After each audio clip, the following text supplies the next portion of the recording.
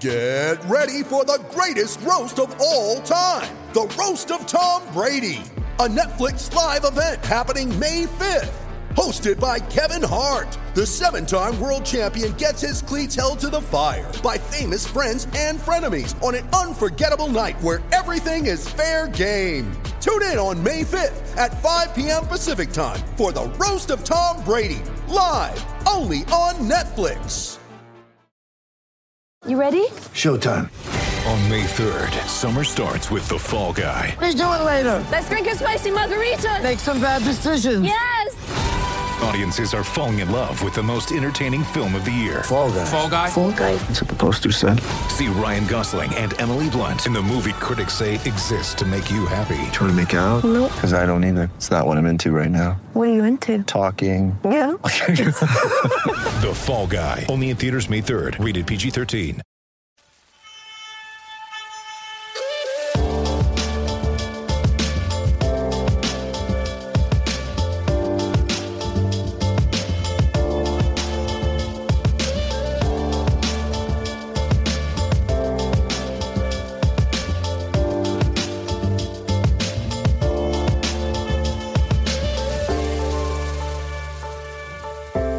Hello Bulls fans and welcome to another episode of Bulls HQ, a Chicago Bulls podcast on the Blue Wire Sports Podcasting Network. We are brought to you today by Untuckit. Thank you to them for sponsoring the show and thank you for joining me on this episode of the show. Unfortunately coming at you after another dismal Bulls loss, which is becoming very routine for us this season, Bulls fans, and I'm thankful that I'm not alone today. Joining me on this episode of the show is the co-host of the Locked On Bulls podcast. He's Jordan Malley, and he joins me now. Jordan, how are you, mate? Good, how you doing? Not too bad, mate. Not too bad. I'm all over the place at the moment. It's my Sunday afternoon as I record this right now, and I'm getting tired, Jordan, of wasting my weekends watching this Bulls team and then having you and me both. Oh, it sucks, man. Like, I mean, it's Saturday for you as we're recording this, so at least you have your Sunday afternoon still to go about watching whatever else you want to do, or just carry on with your day. I don't know if you're a Bears fan, so maybe that's not the most It's been depressing as well. Yeah, exactly. So Chicago sports right now is pretty shit for everyone, but I'm just a Bulls fan. I don't follow any other team, and I'm always maybe a little bit in front in terms of the time zone conversion. So for me, it's a Sunday afternoon, and just seeing the Bulls drop another game, especially this game, a game to the Nets where the Nets didn't have Kyrie Irving. They obviously don't have Kevin Durant. They were without Karis LeVert as well. This should be an automatic W, and it should be a double-digit win for the Bulls. It shouldn't be a game where they're sort of fighting until the end to sort of claw their way back into it, and maybe hitting some desperation threes at the end to make the scoreline look a little bit more respectable than what it was. But yeah, we find ourselves with another L, and the Bulls now move to 4-9 in the season. Yeah, you know, the biggest thing, too, was I was curious about how the Bulls were going to start. You know, Jim Boylen has harped so much on how good the Bulls have played in their first quarters. And then figuring tonight, like exactly what you just said, Kevin Durant, Kyrie Irving, Karis LeVert, the three best players on that Nets team are out. So I figured, okay, the Bulls are playing at home. It's a Saturday night. They had more than enough rest. All they did was go up to Milwaukee on Thursday, too. So there wasn't a whole lot of travel in between as well. So this team should be fully healthy. And even missing Otto Porter, you feel like Bulls should have a pretty good grasp of this game, and it just felt like they came out flat, and then they finished flat, too. That second quarter, I felt like, was the only quarter that they played halfway decent in. And I'm with you, too. It's just frustrating. Every game, it seems like there is something that goes wrong, and the Bulls cannot, for whatever reason it is, put together a complete game. You mentioned Otto Porter there, and it's inexcusable that this team, despite missing Porter, came out to the way they started the game. They were down 19-10 at one point in that opening quarter, which is just ridiculous. Like we said, given the personnel that the Nets were missing in this game, that should never really happen. I mean, they're starting Garrett Temple at shooting guard, they're starting Taurean Prince and Joe Harris and Spencer Dinwiddie. A lot of these players are bench players on most other teams. I mean, Garrett Temple isn't a starting player in the NBA at this point, but yeah, it's just ridiculous that the Bulls are getting down to this point. And I mean, the Nets were basically playing an 8-man rotation. I mean, Iman Shumpert came in the game, but he wasn't even in the NBA a week ago. So it's kind of ridiculous. But let's talk about Otto Porter first, because I think before we get to the game, we need to talk about this, because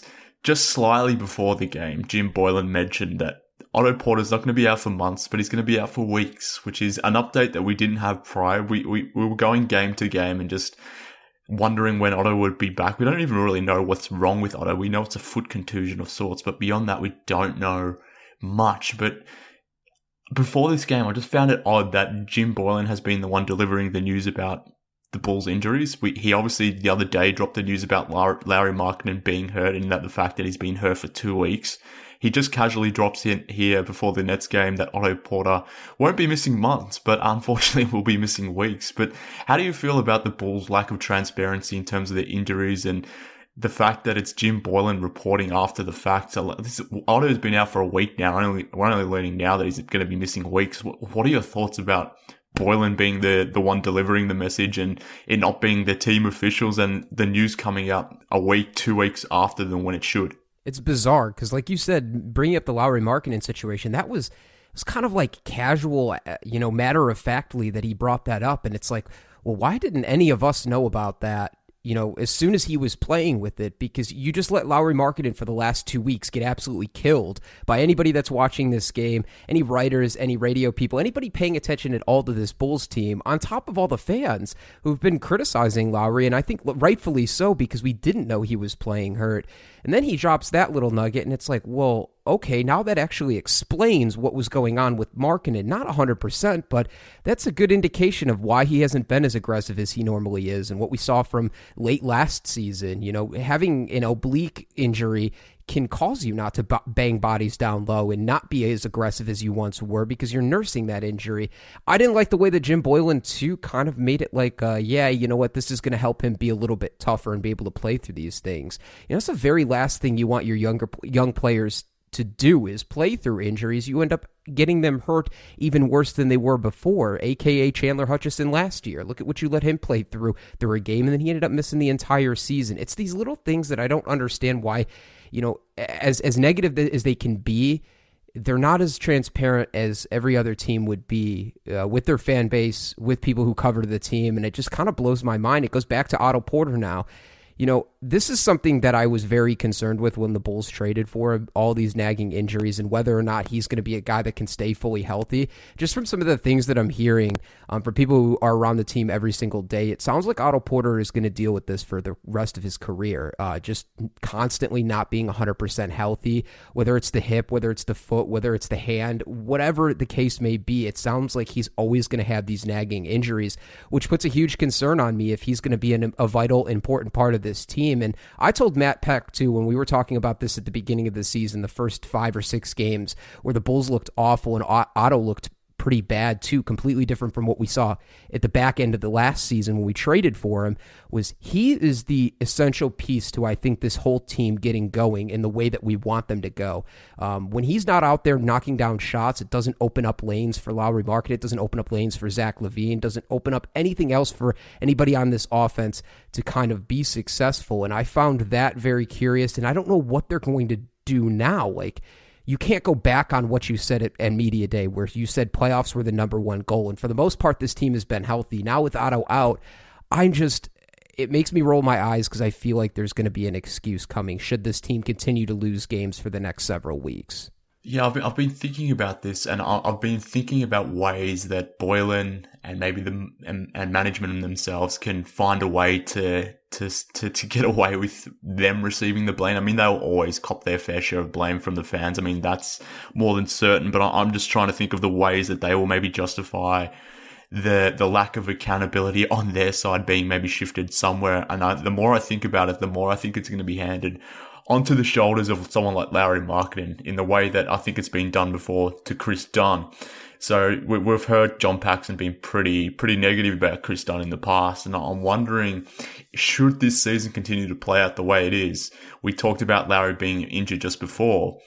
I'm wondering if I guess the pressure will be put onto Lauri maybe unfairly, because if he is playing through an injury here, which it seems like he is, and he's not producing to the level that we all hope, I wonder if they're going to pass the buck to a degree and say, well, the players didn't necessarily take the steps that we thought they would, and it will be lumped onto Lauri Markkanen's shoulders. He was bad again against the Nets, 4 of 10 shooting. He did have 16 and 10 points, which does look nice, but again, another bad shooting performance. He's only had 3 games where he shot over 40% this season. So another game here for Markkanen where he hasn't performed, 35 minutes, and if they've played him today. So if he is playing through an injury, the fact that they're playing 35 minutes isn't ideal as well, particularly when Thad Young is sitting on the bench. Now, granted, he wasn't great in this Nets game, but he only played 20 minutes, which is kind of ridiculous in itself. So the Bulls have a ton of problems, and yeah, I do wonder if they're going to start shifting the blame to the players at some point.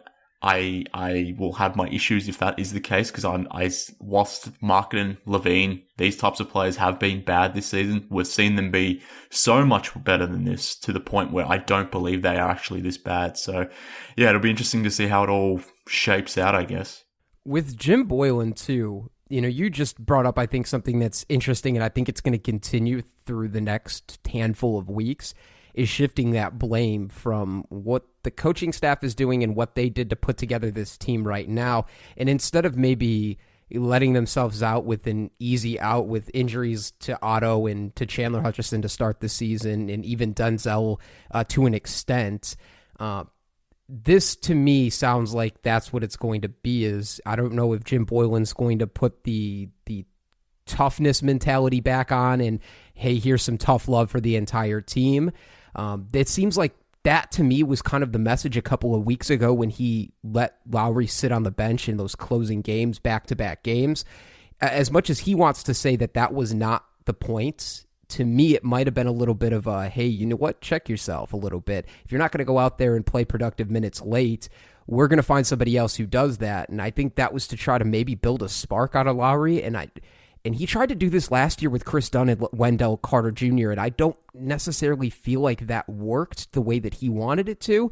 So I don't know if that was something that he was trying again, or merely it was just to give Lowry some time off. I don't know what it is, but it's inexcusable to have a guy that you drafted 7th overall and have pitched to the fan base now for the 3rd straight year as part of your core building block, not to be out there to close games. One of the biggest things the Bulls talked about and said, we're looking forward to seeing Zach, Lowry, Otto, Wendell all close games this year together and learn how to win games. How can that group of guys that you're considering your quote-unquote core learn how to win games when one of them is sitting on the bench for the last 5 to 7 minutes? I just don't really understand it. And on top of Jim Boylen, too, I want to get your thoughts on this. Have you been impressed at all with Chris Fleming's offense? Because I have been very, very mildly disappointed with what I've seen so far. And I know it's going to take some time to implement a new type of offense. And this is kind of what they did last year. And I know Chris Fleming may be bringing some other ideas over, but I have not been all that impressed with what I've seen so far from him. Yeah, it's a tough one, because I think if you look at their shot profile, where they're getting their shots from, the type of shots they're taking, I can't argue too much with that, I suppose. So in that sense, I'm okay with the type of offense they're generating. Clearly, they're not executing and producing to the level that we had hoped. I mean, they're just missing so many open shots at this point. It's beyond ridiculous. I don't know why this is happening. I mean, part of it is obviously Lowry. He's just not shooting anywhere close to his normal levels. Same with Zach LaVine. His shooting numbers are down from last season.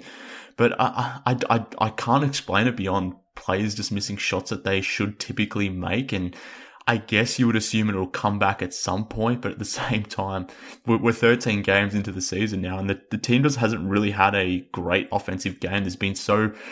They've gone so many games where they haven't had a top shelf sort of offensive performance, where you wonder when this whole thing will flip. So I'm more concerned about the offense in the sense from what they're asking of certain players to do and who they're asking to run the offense as such, because I think the shots that they are getting are okay, but when it sort of boils down into the last few minutes, and maybe when it's a little bit tougher to execute your standard schemes, and it just sort of the ball starts sticking and it ends up inevitably in the hands of either Zach LaVine or Kobe White at this point to make a play, I think that's when things really become a problem.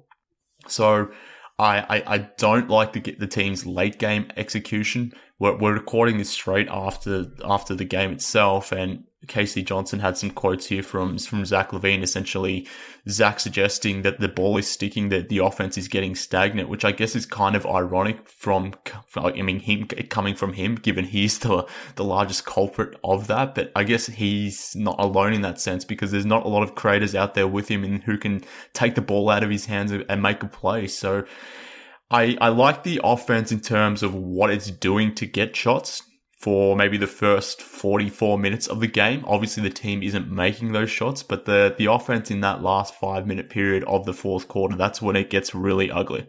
The thing I was looking at, too, as far as like closing out games and the offense being stagnant, especially in the last 5 or 7 minutes of the games, and while it's still early, I was curious, because the Bulls have played in a lot of really close games so far to start this season. I was curious what the clutch time stats were for the entire Bulls team, and it's actually pretty astounding to take a look at this. The amount of shots that this Bulls team is distributing over the last 5 minutes of a game, if they're up or down 5 points. Zach LaVine has 22 field goal attempts in 7 games that were considered clutch time. Everybody else on the roster has less than 5 shots. Lauri Markkanen has 5 shots. Otto Porter has 5. Thomas Satoransky has 3. Kobe White 2. Thaddeus Young 2. Carter 2. Arcidiacono 1. And nobody else has a shot. So Zach LaVine is taking the bulk of the shots in the last 5 minutes when they really do need a bucket. And to his point, though, I guess I understand that that's who the Bulls are asking him to be, is the guy that can come down and score a late bucket, whether they're up or down. But I feel like at times, too, you can't go away from other guys. This team has too many good, decent shooters and scorers on this team to only rely on Zach. So I don't know if that's a shift in mentality that Zach needs to overcome from last year or the year before that, when he felt all by himself, especially last year during this time. But to me, that's astonishing that Zach LaVine has like over 80% of the shots total taken in clutch time. I mean, that's a fantastic start. I wasn't aware of that. And I mean, what I was speaking about just before that was anecdotal, what I felt when I watched that game, or when I watched these games rather, and you just dropping that stat there sort of, I guess, backs up my point, because that's kind of feels like what we're watching out there when we watch this Bulls team in the clutch or in the closing moments of a game. I mean, in this specific game itself against the Nets, Zach had 36 points. He had 24 shots. There wasn't a player that came close to that in attempts. The second in attempts on this Bulls team against the Nets was Kobe White, which has been a running theme at this point. If it's not Zach LaVine leading the team in field goal attempts, then it's Kobe White just behind him, to the point where Lauri Markkanen is getting shut out with only 10 field goal attempts, which is problematic. Obviously, Lauri's had his own issues. He's not being aggressive enough either. But I don't know. Even in this game, when we focus this game, or when we lock into this game, it really was the microcosm of the Zach LaVine experience to an extent, where Zach carried that Bulls offense in that final quarter. He had 16 of his 36 points in that final quarter, but he's taking the bulk of the shots.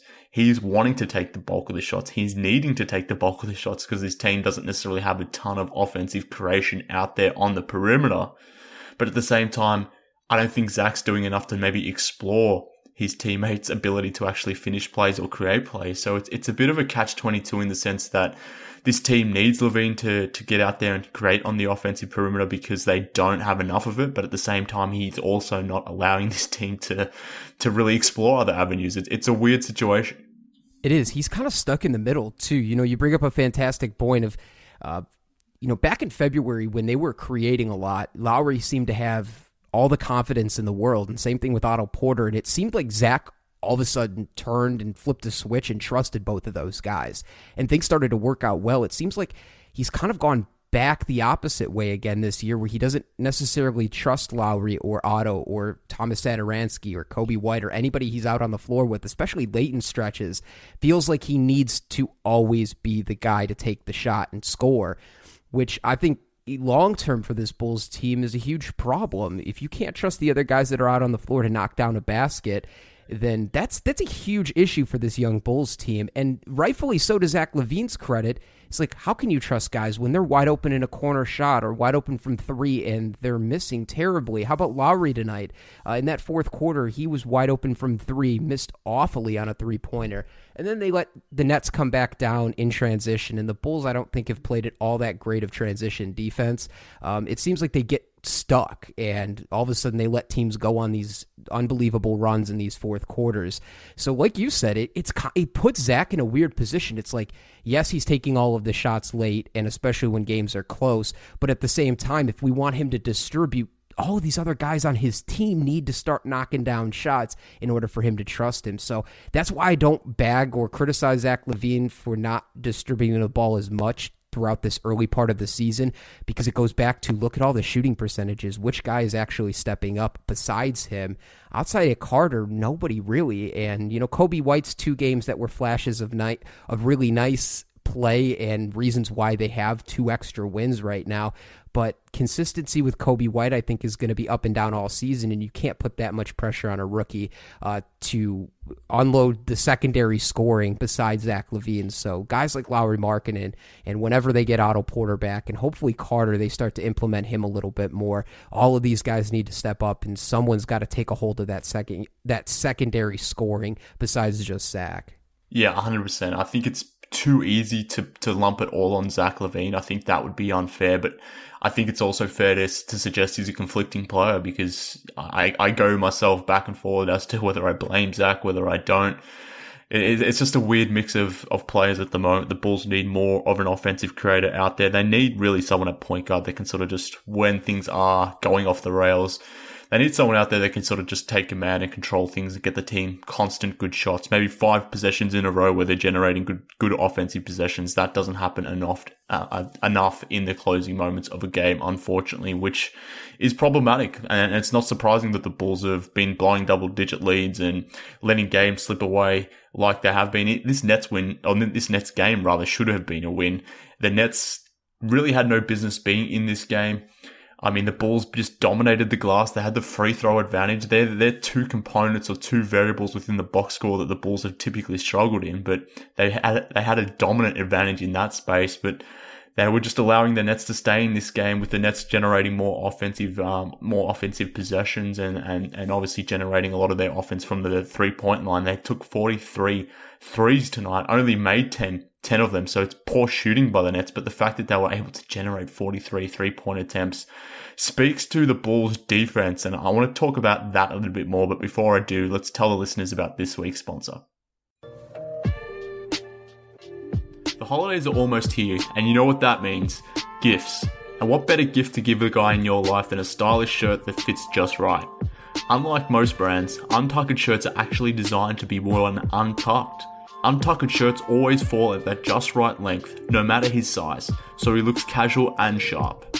I don't know about you guys, but if you've bought shirts online, just like I have, often the case is you get a shirt that looks nice in the picture, but the length of the shirt isn't what you had in mind, the material may not be exactly what you thought you'd be getting when you purchased it online.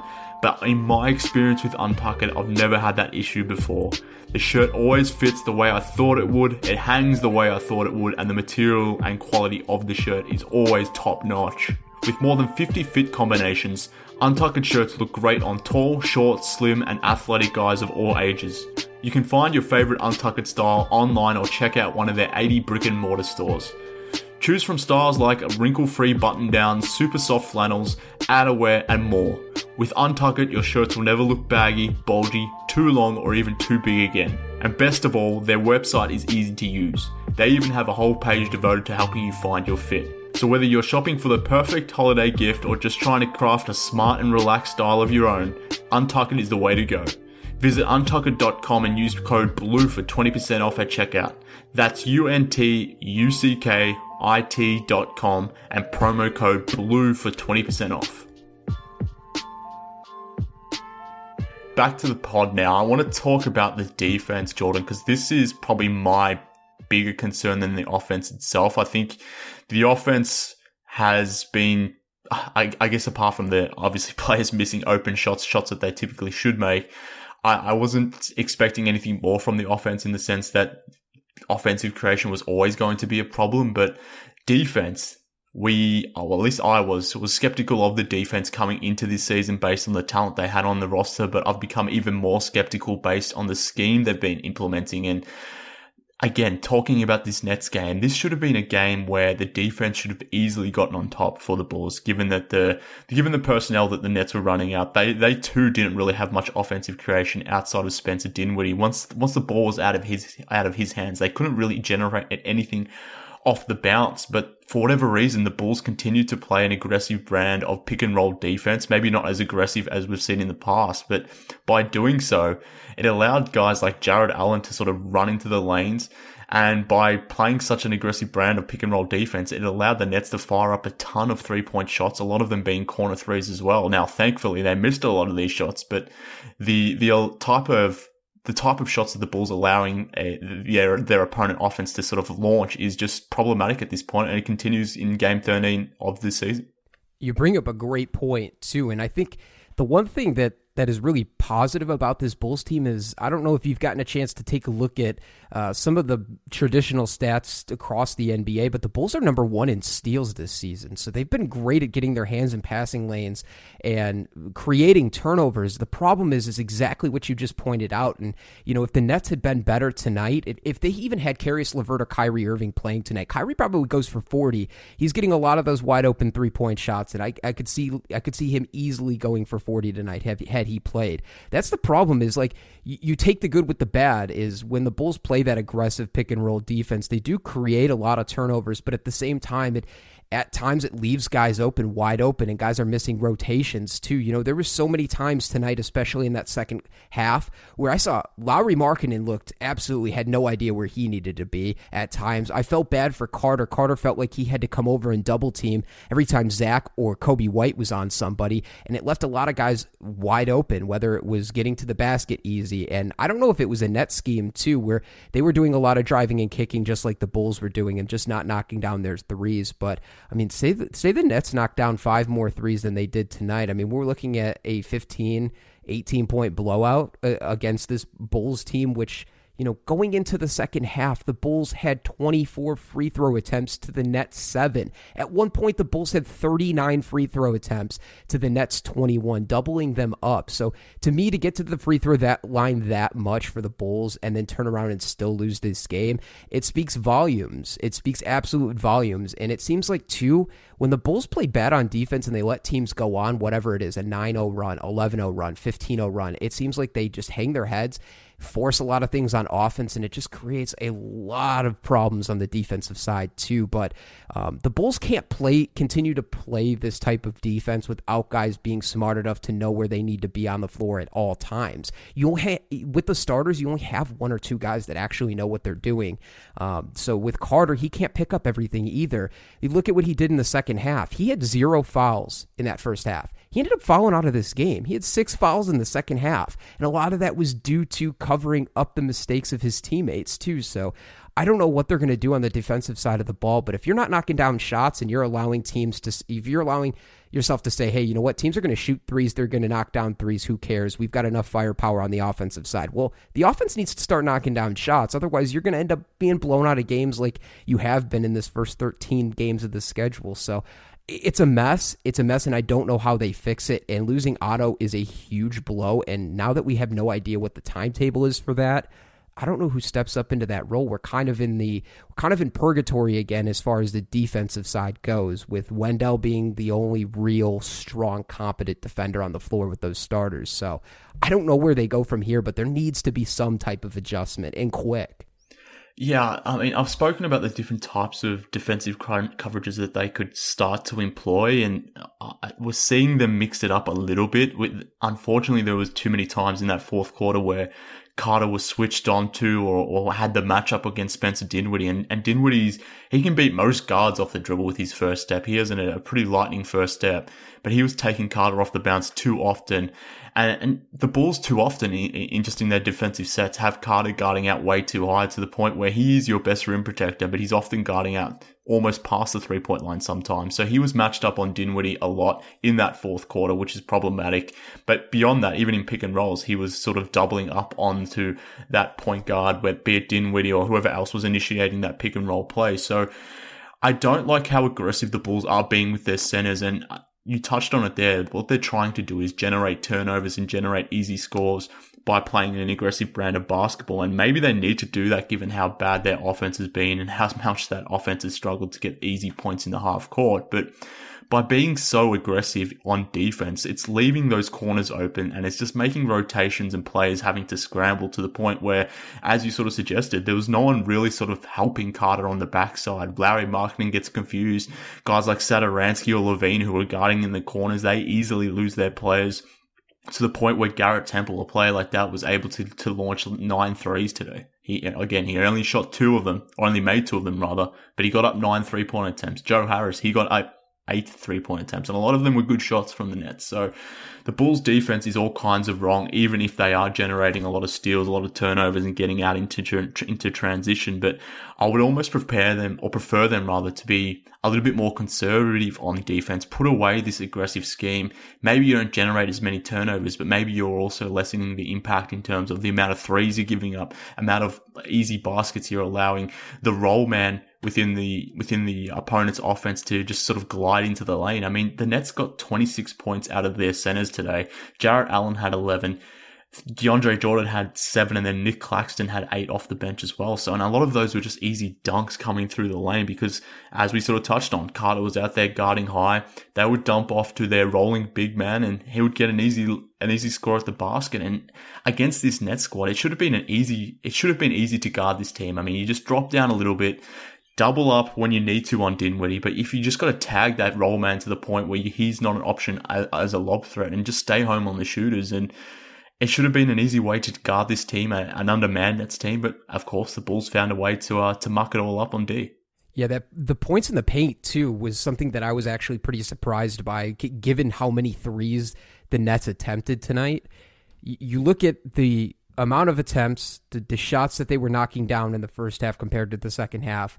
The Bulls were outscored in the paint by 20. I mean, for a team that emphasizes driving to the basket and scoring there, and with the amount of free throw attempts the Bulls had tonight, but not even looking at the box score, I would have said, okay, the Bulls lost this game, but they had to have beat the Nets with points in the paint, right? Because of the amount of free throw attempts that they had.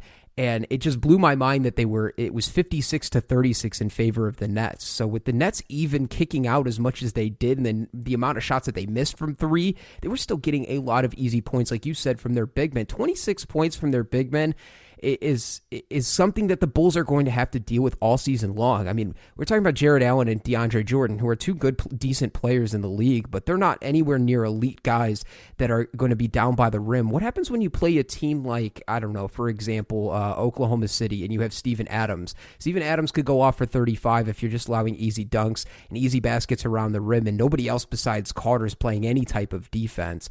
So I think the Bulls are running into a problem, too, of not having enough guys that can protect the rim and shot block, which brings up another point is, why haven't we seen Daniel Gafford at all? Luke Kornet is terrible on defense. So I think that experiment, to me, I'm already done with that experiment. So why haven't we seen Daniel Gafford at all? I don't know if it's a Jim Boylan thing, if they really don't feel like if he goes into a game, he'll have any type of impact, but I'm pretty sure he, just in the G League game last night, he had 20 and 13, I'm pretty sure. And he looked really, really good. So I don't know why at this point, I don't understand how it could hurt. Because clearly these smaller ball lineups, especially when they go with that second unit, aren't getting any protection around the rim. And Carter, too, ends up, like you were saying, see him a lot in that second half tonight, where he was playing up high, having to bail out guys like Kobe White and guys like Zach LaVine, or even Lauri Markkanen at times, where he didn't know where he needed to rotate. So it's a huge issue for this Bulls team, who quote unquote says they want to be competitive.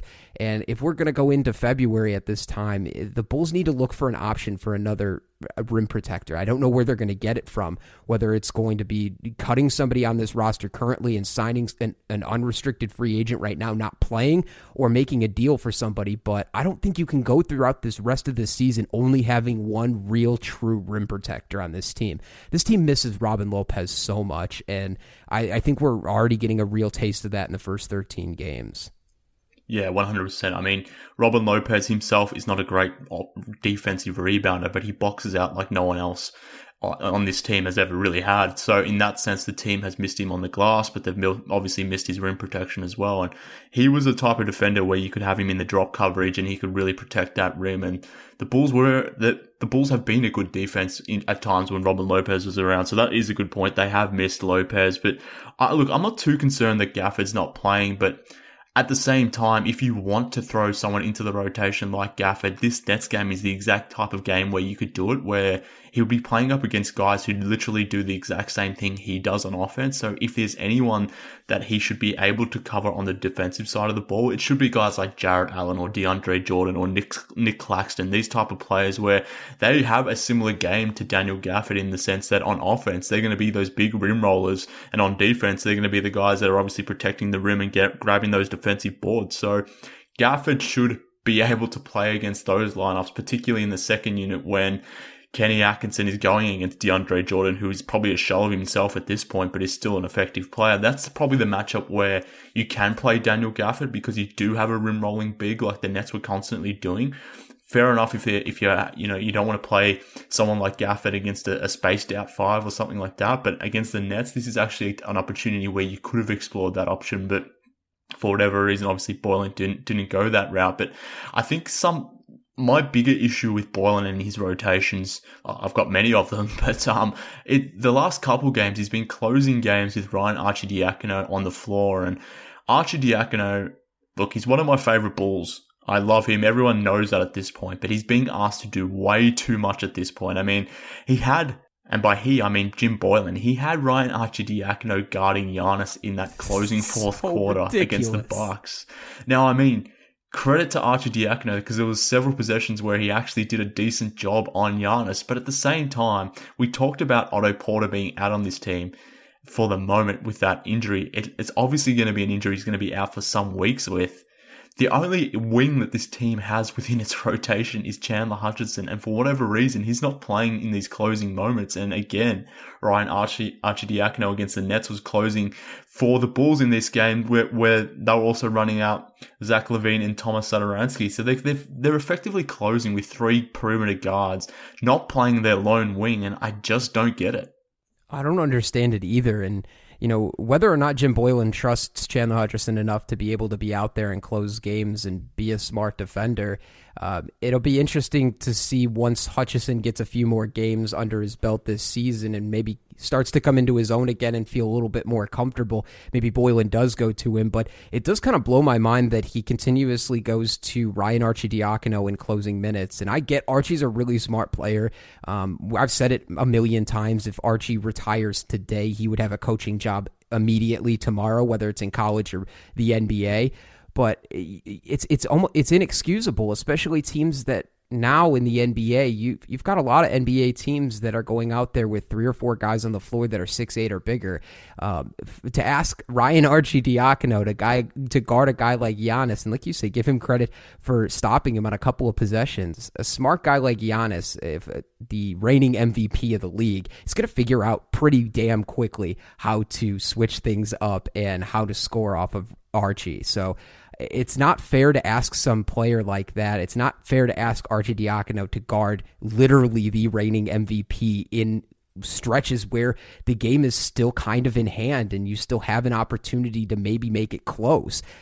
In this game early, sure, Boylen, I don't really care. I roll my eyes at it at this point because it's still early on in the season. But I mean, if we're in December and January and you're still running these same lineups out there and it's still exactly the same results, it's worrisome. And again, it goes back to exactly what we talked about in the offseason. As much praise as we gave the front office for all of the moves that they made, whether it was drafting Kobe White and Daniel Gafford, or it was grabbing Thaddeus Young and signing and trading for Thomas Satoransky to fill some of these desperate holes that they needed to fill, they left one massive, massive, massive hole open, and that was at the wing spot. And that has been a problem for this Bulls team since they started the rebuild, is not having enough wing depth. And that was something that we thought we were going to get in the draft. They went with Kobe White, which I'm perfectly fine with, but they didn't really address it. And I think this all comes back to thinking that they had Denzel Valentine in their back pocket and he was going to be an important rotation player.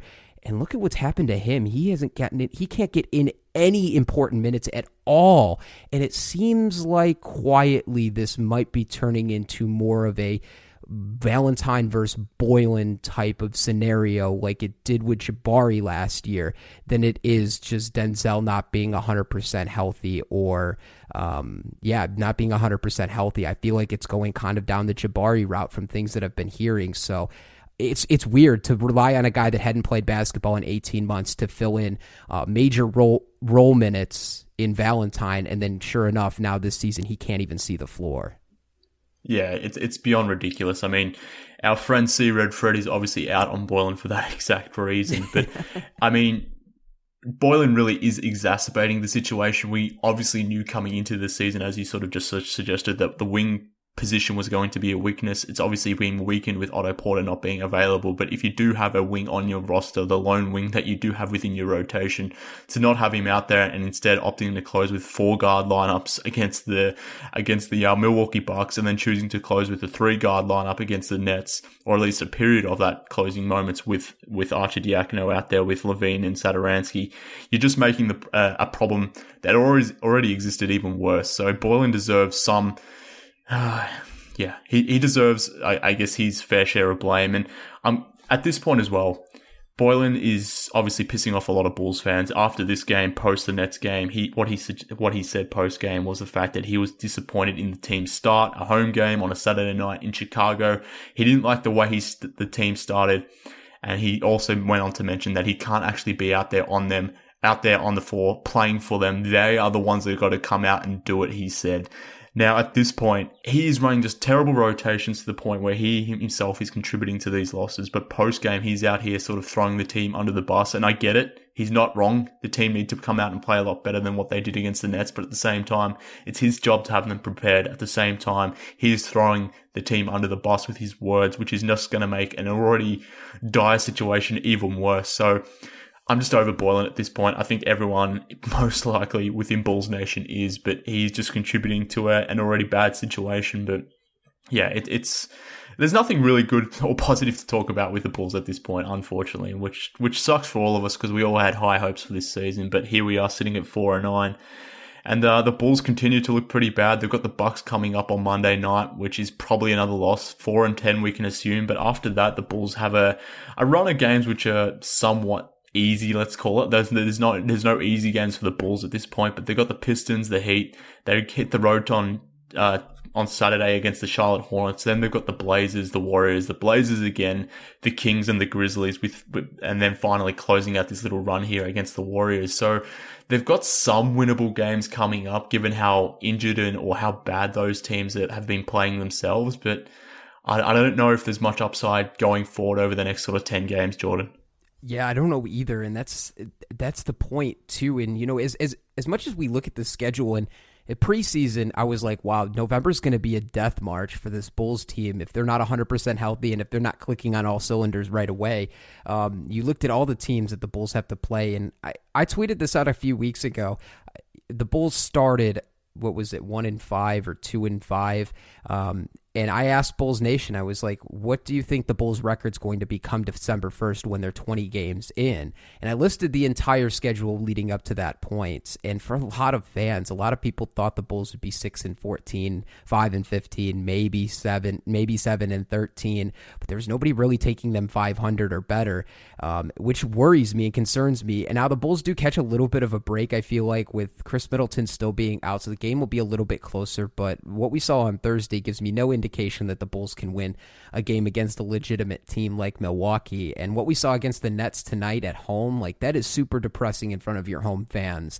If this was a road game where you blew it, I would give them a little bit more credit being on the road and away. But at home at the United Center, the Bulls have to win more games at home. It's just inexcusable. Last year they were terrible at home as well. But you have Milwaukee, Detroit, Miami, Charlotte, Portland, Golden State, and Portland again before you get into December. I see maybe 2 wins there. Maybe you pull off a win against Charlotte, who actually has been halfway decent. And maybe you win against Golden State, who sits out everybody. D'Angelo Russell, I think, is going to be out for a couple of weeks. We'll see what happens with Draymond, too, if he stays healthy or if they decide to sit him. But honestly, after that, I still only see like 2 wins. So the Bulls could end up 6-14 at this point by the time we get to December 1st. It's not very encouraging, especially because it feels like we're right back at the same place we were with Fred Hoiberg just a year ago. Yeah, 100%. I mean, the next 11 games are going to dictate the Bulls' season as to where it goes from here. And just ironically, the next 11 games, or after those 11 games, that will be the game, or will be up to game 24. And that's the time when Fred Hoiberg was obviously fired and replaced by Jim Boylen. So, yeah, the next 10, 11 games, they're going to dictate this Bulls season and how it sort of shapes up. Say this Bulls season, say we end up at 6-14 to start and just come December 1st, and maybe even beyond that, we're 10 games under 500 going into the new year. Somebody asked us an interesting question this week, and I'm still kind of pondering this a lot because I find it very interesting. Somebody asked us, who do you think would be first to go if the Bulls decide, you know what, the season is pretty much a wash, we're not going to be as competitive as we thought? Would they think about trading LaVine or Markkanen, or do you feel like Boylen would be fired? What is more likely to happen either this season or by the end of the season in terms of direction? What do you see more likely to happen? One of the core pieces being dealt or Jim Boylen being fired? Yeah, I mean, that's a great question. I would probably at this point lean towards one of the players being dealt. And I say that because if you fire Boylen, that's an admission of guilt of sorts by management. So I think they would want to avoid that situation at all costs. But if they can find a way to maybe lump the blame on a disappointing player who maybe hasn't lived up to expectations, whether that's LaVine or whether that's Markkanen or whoever it may be, I think that's probably more likely. But at the same time, I'm still bringing this all back to Boylen. At this point, he has coached 70 games in the NBA. He has a 30% win record, which is obviously terrible. It's the second worst in Bulls coaching history. The only one that has a worse record is Tim Floyd. If I take out the guys that have played or coached 1 or 2 games, you know, in an interim basis, the only one that has a worse winning percentage is Tim Floyd. Now, obviously, a big chunk of that reason is that the Bulls were tanking last season, but this was meant to be a winning season for the Bulls, or at least it's a season that they were pushing towards the playoffs. And we're sitting here now talking about a 4-9 squad, which is obviously pretty damn bad. So to answer your question, I think it should be Boylen, but it probably would more likely be one of their star players, or quote unquote star players who didn't take the step that they were meant to. And I think one of those guys would probably end up being the scapegoat, unfortunately. I'm the 100% with you. I think that's where Matt and I both leaned, is as much as we would want it to be Boylen and still stick it out with these players, because I do believe in every one of these guys on this roster still, especially the young guys. You know, I still give them the opportunity to grow and learn, but I don't necessarily believe it's under Boylen. I don't think he helps these guys nearly at all develop any type of chemistry together. And what he's doing, I tried to give him a little bit of credit to grow with the players, because this is his first head coaching opportunity, but he's been in the league a long time around a lot of really respectable coaches, and he'll be the first one to tell you that as well. So for the fact that this isn't going the way it should, especially like you had mentioned, what he's got 70 games underneath his belt already, that's nearly a full season. So we should see some type of turn from Boylen. We haven't seen that either. So I think the blame is just as much as it is on Boylen as it is on the players. And I think another thing with Boylen too, just a side note real quick, is I don't like the fact that he doesn't seem to take accountability on all that much. It seems like he defers accountability to other places or just makes up weird sayings and phrases and talks about how we're still going to just coach this team and I believe in these guys and all that weird stuff. He seems like he defers a lot of the blame to other things, which I don't necessarily like about a head coach. I feel like players don't necessarily buy into that either. So it'll be interesting, but I said the same thing. I think there would be a huge change if the Bulls go into the start of the new year and they're still just as bad as they are right now. And it's unfortunate that Otto Porter is hurt and we have no timetable for him to return, because he would be thrown right into this mix. But obviously, if they are looking down the road to trade somebody, it hurts and diminishes his value, which I know a lot of teams last year at the trade deadline were very interested in him. Teams like the Nuggets and the Portland Trailblazers. And I don't know, hopefully Otto can come back if that is the case where the Bulls are playing so bad. But I'm with you. I think it's going to be a change of whether they deal Markkanen, they deal LaVine, and try to reset this thing if the case is where the Bulls are 10 or 15 games under 500 going into the new year. But I guess we'll just have to wait and see, right? Yeah, 100%. And I mean, to reiterate your point, Casey Johnson has said in multiple articles that Boylen's here. He's here for the, maybe not long term, but at least he's here for the season. At least he ain't going anywhere, because he shares a lot of the same thoughts that John Paxson shares about just basketball philosophy, I suppose. So they are simpatico in that sense. So Boylen is an extension of Paxson, and it just doesn't seem like Paxson is willing to fall on his own sword, let alone get rid of Boylen. So I agree. I think if it's going to be anyone, it's going to be a player, and I wouldn't be surprised if it was, and then that player flourishes to wherever he's traded. So hopefully that's not the case, but yeah, that's probably where I would lean as well. But yeah, hopefully we don't head down that path. Hopefully things can change and get back on track, but who the hell knows, Jordan? Who the hell knows? But yeah, like I said, mate, I appreciate you coming on. Tell the people where they can follow you online, mate. Yeah, absolutely. At Jordan C. Malley on Twitter, also at Locked On Bulls. Host of Locked On Bulls, do 5 episodes a week, along with my co-host in Matt Peck as well. So if you guys want your daily dose of Bulls basketball on top of Bulls HQ and all the other Bulls podcasts that are out there doing great coverage, which is a shame, man. It's too bad we don't have a team that is more competitive, because there is such good Bulls content out there for everybody to consume. And with this team being so bad over the last 3 years or so of this rebuild, we still got a very, very strong fan base. So yeah, you can follow us there, subscribe to the show. And Mark, it's been fantastic. Thank you again for having me on. We'll have to get you on Locked On Bulls soon here. And hopefully the season turns around by the time we have you on.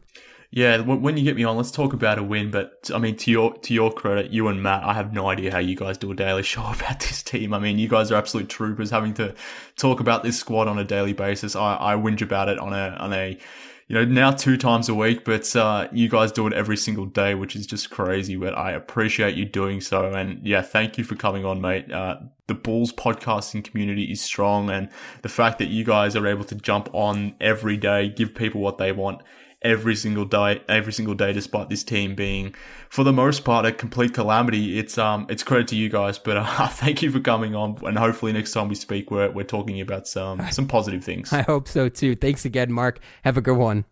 All right, Bulls fans, so that just about does it for this episode of Bulls HQ. Thank you for tuning in. Apologies again that we had to record a show post a loss, but we'll see how that transpires at the back end of this week. But until then, follow me on Twitter too, at MKHoops. If you want to hit me up on an email, do so by sending an email to bullshqpod@gmail.com. But we'll be back again during the week. Hopefully we're talking about a few W's at that point, but fingers crossed, Bulls fans. But again, thank you for tuning in. Until next time, this has been Bulls HQ.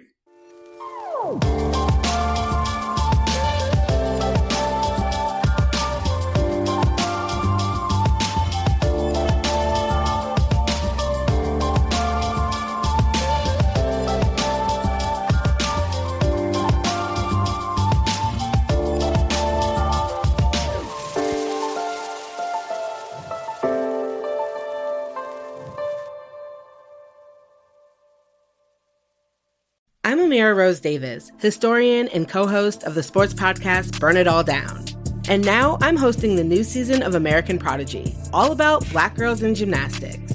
For the last 40 years, Black gymnasts have moved from the margins to the core of the sport and changed gymnastics along the way.